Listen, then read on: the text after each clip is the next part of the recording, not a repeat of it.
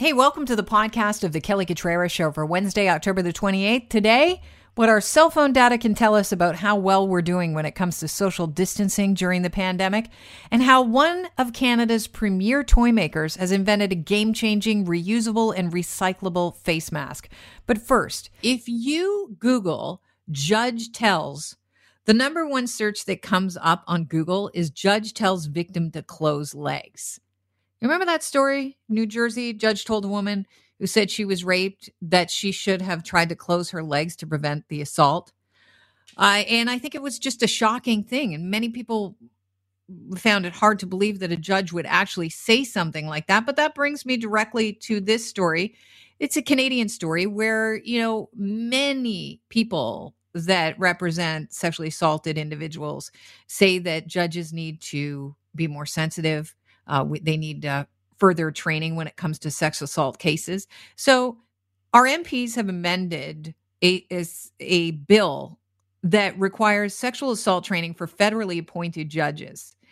And it has since been amended to include training on systemic racism or systemic discrimination.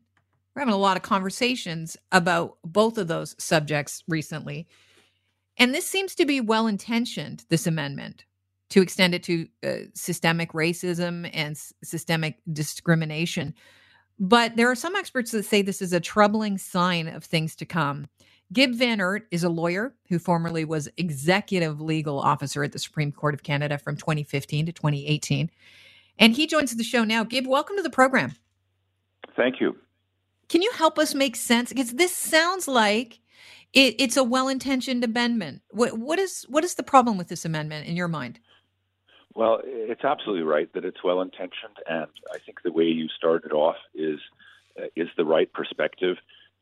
When this idea was first floated, it was from Rona Ambrose, who was a Conservative MP at the time, and it was in response to the Robin Camp affair that I'm sure listeners will remember from a few years ago, where we had another one of those sexual assault trials that really went horribly off the rails, and people responded very commendably by being shocked and looking for a solution and saying, how can a sexual assault trial be treated so unprofessionally, and how can it go so badly wrong? So people went looking for solutions, and Ms. Ambrose came up with a bill which would try to address that by imposing new training on judges about sexual assault. And that part, I just want to be very clear, it's not controversial that judges should have training about sexual assault. It's not even controversial that they should have training about systemic discrimination or other issues. Judges in this country have been taking training and giving themselves training for decades. The question is, who gets to set the reading list? Who gets to set the curriculum? It's always been the judges themselves in the past. We started judicial training back in the mid-1980s. It was the judges themselves that started it with a modest amount of funding from the government. And since then, we've had in this organization called the National Judicial Institute, one of the best training programs for judges in the world. But the judges lead it. The judges decide what needs improvement, what needs work, and they direct themselves on it. Now, what this bill would do is allow Parliament to say, here's the reading list, judges, here's what you've got to learn. And that reading list can be amended, added to, corrected, changed, whenever Parliament feels like it. And that's the issue. It's not a question of whether judges should have training. Judges want training. Nobody wants to be the next Robin Camp making a mess of a sexual assault trial.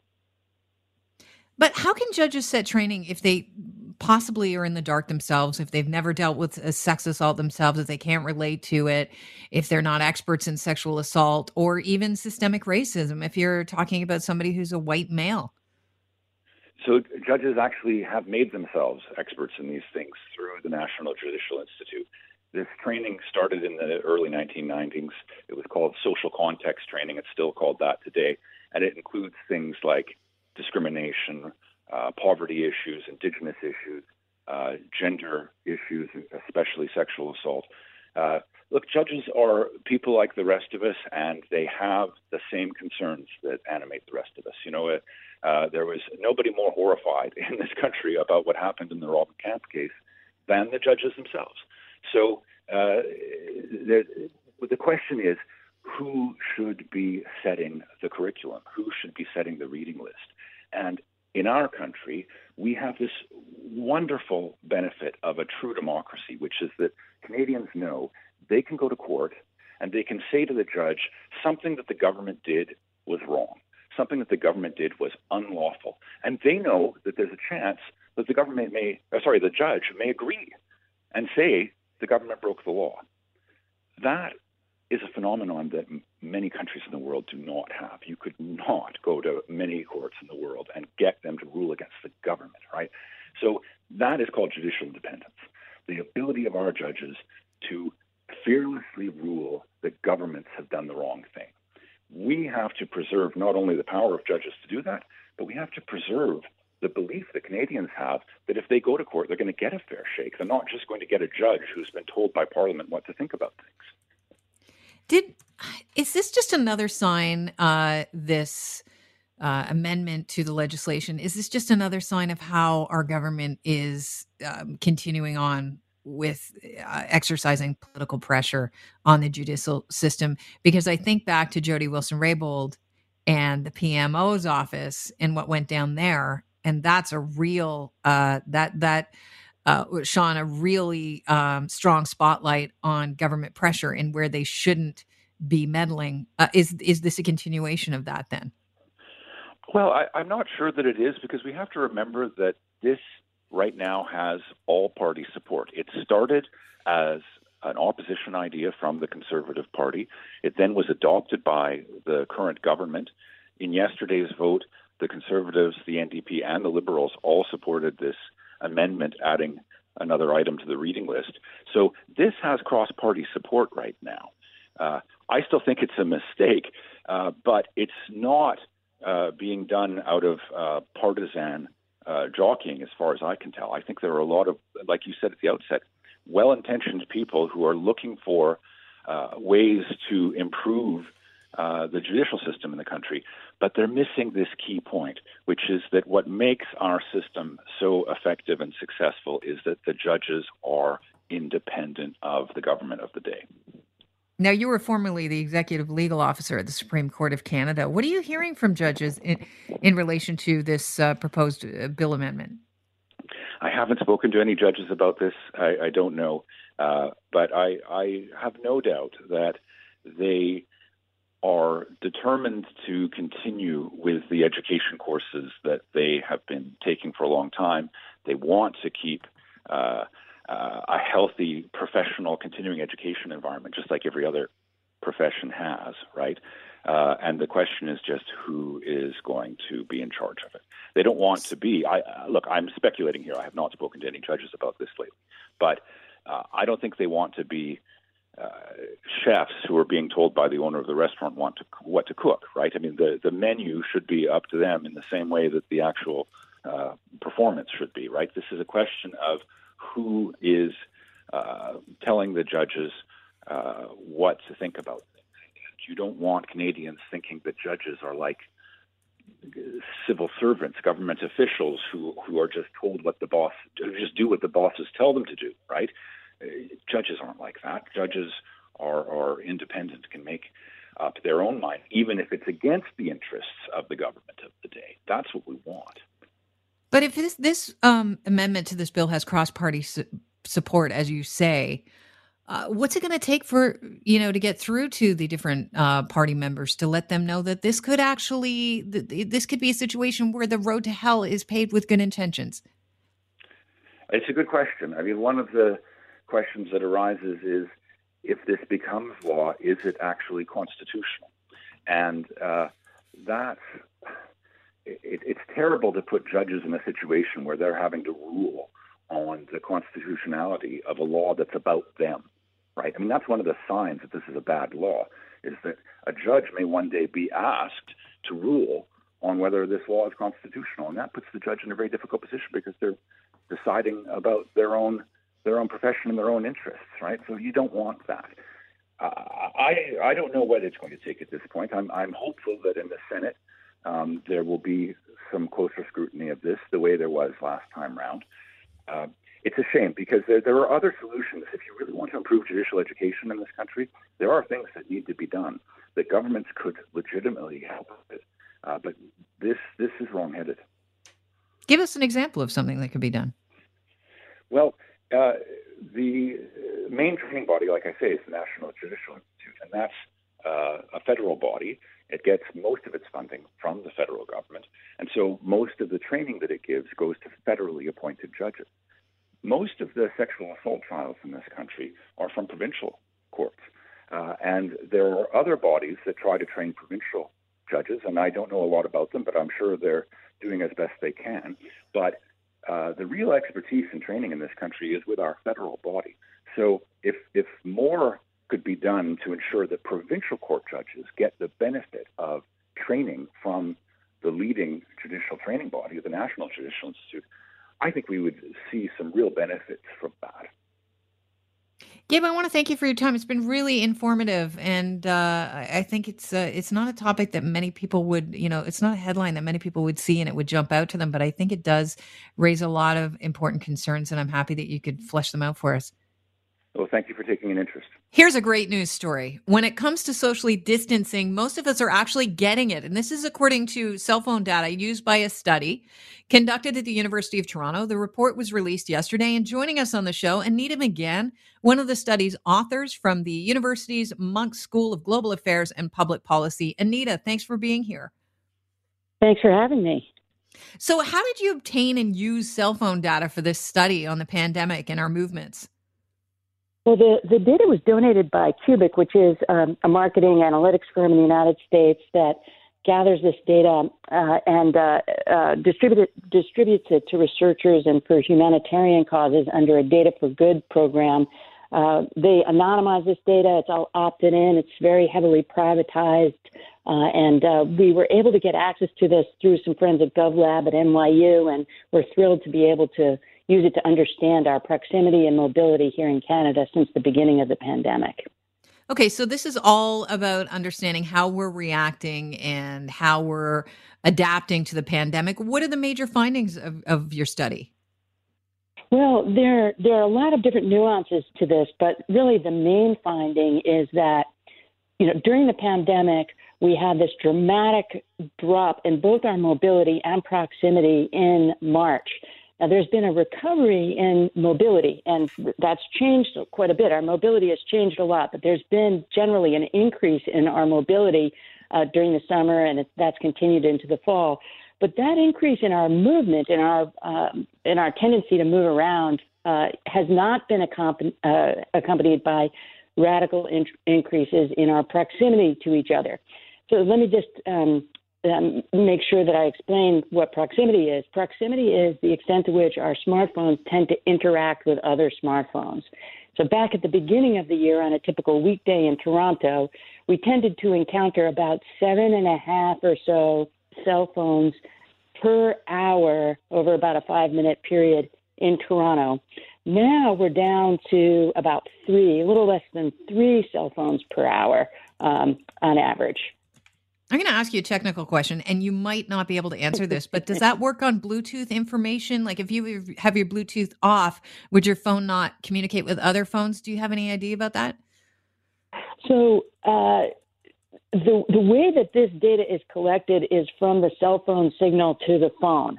So I think it would we would capture where your cell phone is, where your smartphone is, regardless of which applications or which functions you have open on the phone. Okay. So you found out that that the data showed that we had we'd been interacting with people, and then that data, the amount of people that our phones interact with on a hourly basis, dropped steeply after the World Health Organization declared that COVID-19 was indeed a pandemic. Yeah, exactly. And what's really interesting is that we did have something of a rebound in proximity around the May-June timeframe, around Mother's Day. We all remember Trinity Bellwoods Park. There was a creeping up as the weather got better in the May-June timeframe in our interactions with each other. But then as the consequences of that became clear in Toronto, we saw a further reduction. So just as you said at the outset, it is good news for Torontonians. You know, the work that we're doing to stay socially distancing, that work is meaningful. It's showing up in the data. Now the challenge is going to be continuing that and achieving, you know, even greater social distancing to try to control the pandemic as this next wave starts to rise. What was the time period that you looked at the data from the cell phones to? It's January 1st through October 6th. So it's 40 Okay. weeks. All right. So we're, you know, it's pretty recent as far as the data is concerned. Where are we at right now? So in Toronto, we're on a typical weekday, Torontonians' cell phones are interacting per hour with about 2.5 other cell phones.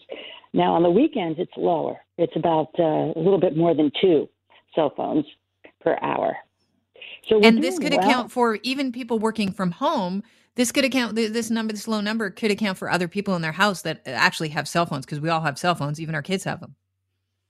Oh, 100%. And, you know, if you live in a high-rise apartment building, you could even be picking up the cell phone signal from a closely located neighbor. So these numbers are, what's really more important than the level of the numbers is the trend in the numbers. And because of the differences in the way that we live in Toronto, you know, in many high-rise buildings, for example, you know, I live in a high-rise in Toronto where I could be picking up approximate signal from the person who lives downstairs, a person I'm not interacting with. So the exact numbers are not as important as the trends. Right. And you're, I'm guessing, going to continue on with this study as we continue with the pandemic. Yes, absolutely. We wanted to get these measures out there to try to encourage Canadians to continue to stay socially distanced. The work that we're doing is working. It's very important for us to continue this as this next wave starts to surge upon us, and we have to be vigilant about this as we get into the colder weather. So that is the reason that we published this early report. Our intention is now to start to look at the economic and medical consequences of this social distancing. All right. Well, hopefully you'll keep us posted on what you learn from that. And I appreciate you getting us up to speed with how well we're doing based on our cell phone data. Thank you very much for having me. Throughout this pandemic, we've had several business owners on the show to talk about what they're doing in order to help people get through the pandemic safely. And I thought this was an interesting story. Trebor RX, they are out of Collingwood. They have created the first recyclable face mask in Canada, and they are right now hiring some people to keep production moving. Here to talk about it, Chief Executive Officer of Trebor RX, George Irwin. Welcome to the show. Thank you very much. I appreciate being on your show. So did you set out, what does your company normally manufacture? Did you set out to manufacture masks at a certain point in the pandemic, or how did this mask become something that you decided that you would focus on? Yeah, it's a good story. My company is Irwin Toy, and I'm part of the Irwin Toy family that's had a toy business for close to 94 years. And both my wife and I got COVID early on in early March, and we were told we had mild symptoms. And I can tell you, with what we had, if that's mild, I would never want to get full-blown COVID. And when we started to feel better, we got an email from a colleague of ours in China who had turned one of his toy factories into making masks. And he sent Brenda, my wife, and myself an email. We were self-isolating in the house. And we read it at 2 o'clock in the morning. And that following morning when we got up, he said, "Did you get the email?" "Yeah, we did." And I said, "I'm going to call the local hospital and see if they need masks." And I did. And by the end of the day, we'd sold 440,000, and by the end of the week, 1 million, and it just kept growing from there. And sort of in June, we were asked to consider putting up a factory to make masks, and we said, yeah, we would look at it here in Collingwood. We did. And quite by chance, we came across this Pro Plus mask, which is a game changer. And because of it, we decided we were going to manufacture masks in Canada, in Ontario, at the behest of our Premier, who said we would never want to go through this again. And so we're here, and we've started making masks last week. So this is a reusable mask, and that's interesting because I know that people can reuse their masks by washing them, or they can, let them quarantine for a while and then reuse them again. Tell us about the properties of this mask that make it so incredible. Yeah, so it's made out of a TPE, which is a plastic. It's a thermoplastic elastomizer, and it has replaceable filters. And the great thing about this mask is it forms a complete seal on on your face. And so if you're in a health situation, you walk into one patient with the mask on, protocol says when you come out, you got to throw that mask away and put a new one on. And because of the shortage, a lot of people have been not doing that. With this mask, you just take a hand sanitizer or soap and water and wash it, and you're good for the next patient. And at the end of the day, you replace the filter, and this mask is actually reusable for 30 days. I mean, it has a longevity of 300 hours, and so on a 10-hour shift, that's really a month's worth of face mask. And at the end of that, what you do is you put it in a bin, and we have somebody come around to pick it up, and we recycle it and pay you for the mask a few pennies per pound, and so it's a revenue stream for the healthcare facility as well. When you say you recycle it, do you get it to the proper people that will recycle it and turn it into something new? Yeah, we have a recycler who actually picks it up, and then they regrind it, and they turn that plastic into making cell phone covers, stoppers for doors, little feet for chairs or tables, and it never gets used again in a mask. That's for sure. So the only thing you really have to change is the filters for these masks, and are they quite affordable? Yeah, they are. The filters are roughly 30 cents, and on a monthly basis, when you add the filters in, the cost for the mask for the whole month is around $15, and that per user. And that's a very inexpensive mask for a whole month's worth of usage. These masks, am I describing them correctly, look a little bit like a respirator mask. They don't look like a surgical mask. They are a respirator mask, and they can be used in quarantine situations, in surgical situations. They can be used by first responders, EMT. They can be used in the construction industry, the mining industry. They've got a lot of usages, and the beauty about the filters is that the filters can be either filter level 1, level 2, or level 3, but you don't have to change the mask. You're gearing up for 800,000 masks a day. So that means you're going to have to hire a whack of people and get them trained. How long do you anticipate that'll take? Well, we'll be making two types of masks. We'll be making the Pro Plus, which is the respirator mask, and then we will be making the 3-ply mask as well. And when we're up and running, we'll be making roughly 700 and some odd thousand 3-ply and 75 to 100,000 of the Pro Plus. And we'll need between 80 and 100 people, I think, in our plant. And so it's a work in process because our plant is just being built out. We're in temporary facilities at the moment, but we're making masks, and it's been a great run because when this all started back in early March, I didn't think we would ever be making masks in Canada. Why didn't you think that? I just wasn't. I mean, my head was in the toy business, right? But when we came out of COVID, we realized that we had to do something because we were lucky, and we had this opportunity with, as I mentioned earlier, this factory in China. So it all just sort of fit together, and as we went down the path, it just became more and more clear that we were meant to do this, and so here we are. We're making masks to help people in the front lines stay safer. Okay, so the Pro Plus masks, are they going to be limited to people that work in the frontline industries, or will anyone be able to get their hands on this mask? No, the plan is to make it available to everyone, but we know that the people who need it right now are, for instance, the long-term care facilities are in need of it. Hospitals are finding it difficult to get respirator masks. So we're trying to supply the people on the front line first, but yes, we will make it available to everyone. How will you make it available eventually? Will it be an online sales situation? Will you be selling it to retailers that then can distribute it to people across Canada? Well, we'll have it available on our website. We do have distributors who are just now placing orders to take delivery so that they can be available right across the country. And we plan to eventually be shipping into the United States and Europe.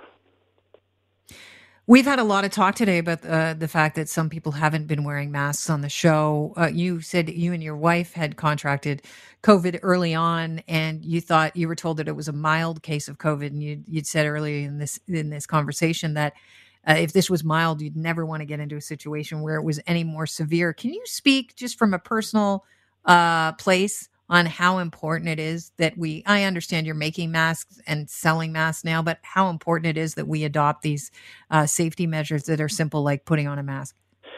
Well, I think the best example is all you have to do is look at what's happening in Europe and in particular in the U.S. I mean, where you see clusters of people not wearing masks. Or last night there was people who, I guess, had people in for Thanksgiving dinner, and all of a sudden now the family's affected. We are lucky. We are so lucky that we've decided to embrace the mask wearing, and it's a cultural shift. North Americans just aren't used to it, and yet in Asia, where this all started, wearing a mask is second nature. That's when they get a cold, they put a mask on. So I think that our premier's done a great job. I think all the premiers have done a great job in getting us conditioned to wear masks, and I think this is going to become part of our life going forward. And we're just happy that we're able to make a mask that protects people and keeps them safe.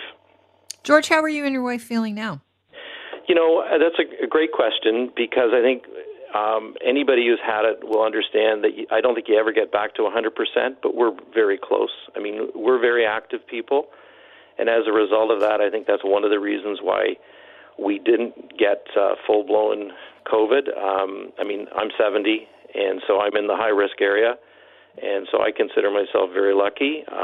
But I keep myself in reasonably good shape, and we're active, so we're lucky. And that's another reason why we thought we should do this, because we experienced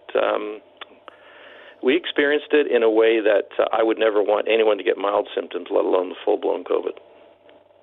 Well, George, it's been a pleasure talking to you, and I wish you speedy manufacturing of these masks and getting them out to the people that are taking care of us on a daily basis is a great thing you're doing, and it's an incredible story. Thanks for sharing it today. Well, thank you for inviting me on, and I appreciate it. Everybody stay safe. Bye. Cheers. Have a great day. That is George Irwin, who is the CEO of Trebor RX, also from the Irwin family of toys, and he is now making the first Canadian recyclable face mask. You can use it for 30 days. You just pop out the filters and change them up. Wow. I love this story. Thanks for tuning in to the podcast of The Kelly Cutrara Show. If you can join us live, we broadcast from 9 to noon daily on 640 Toronto. Have a great day.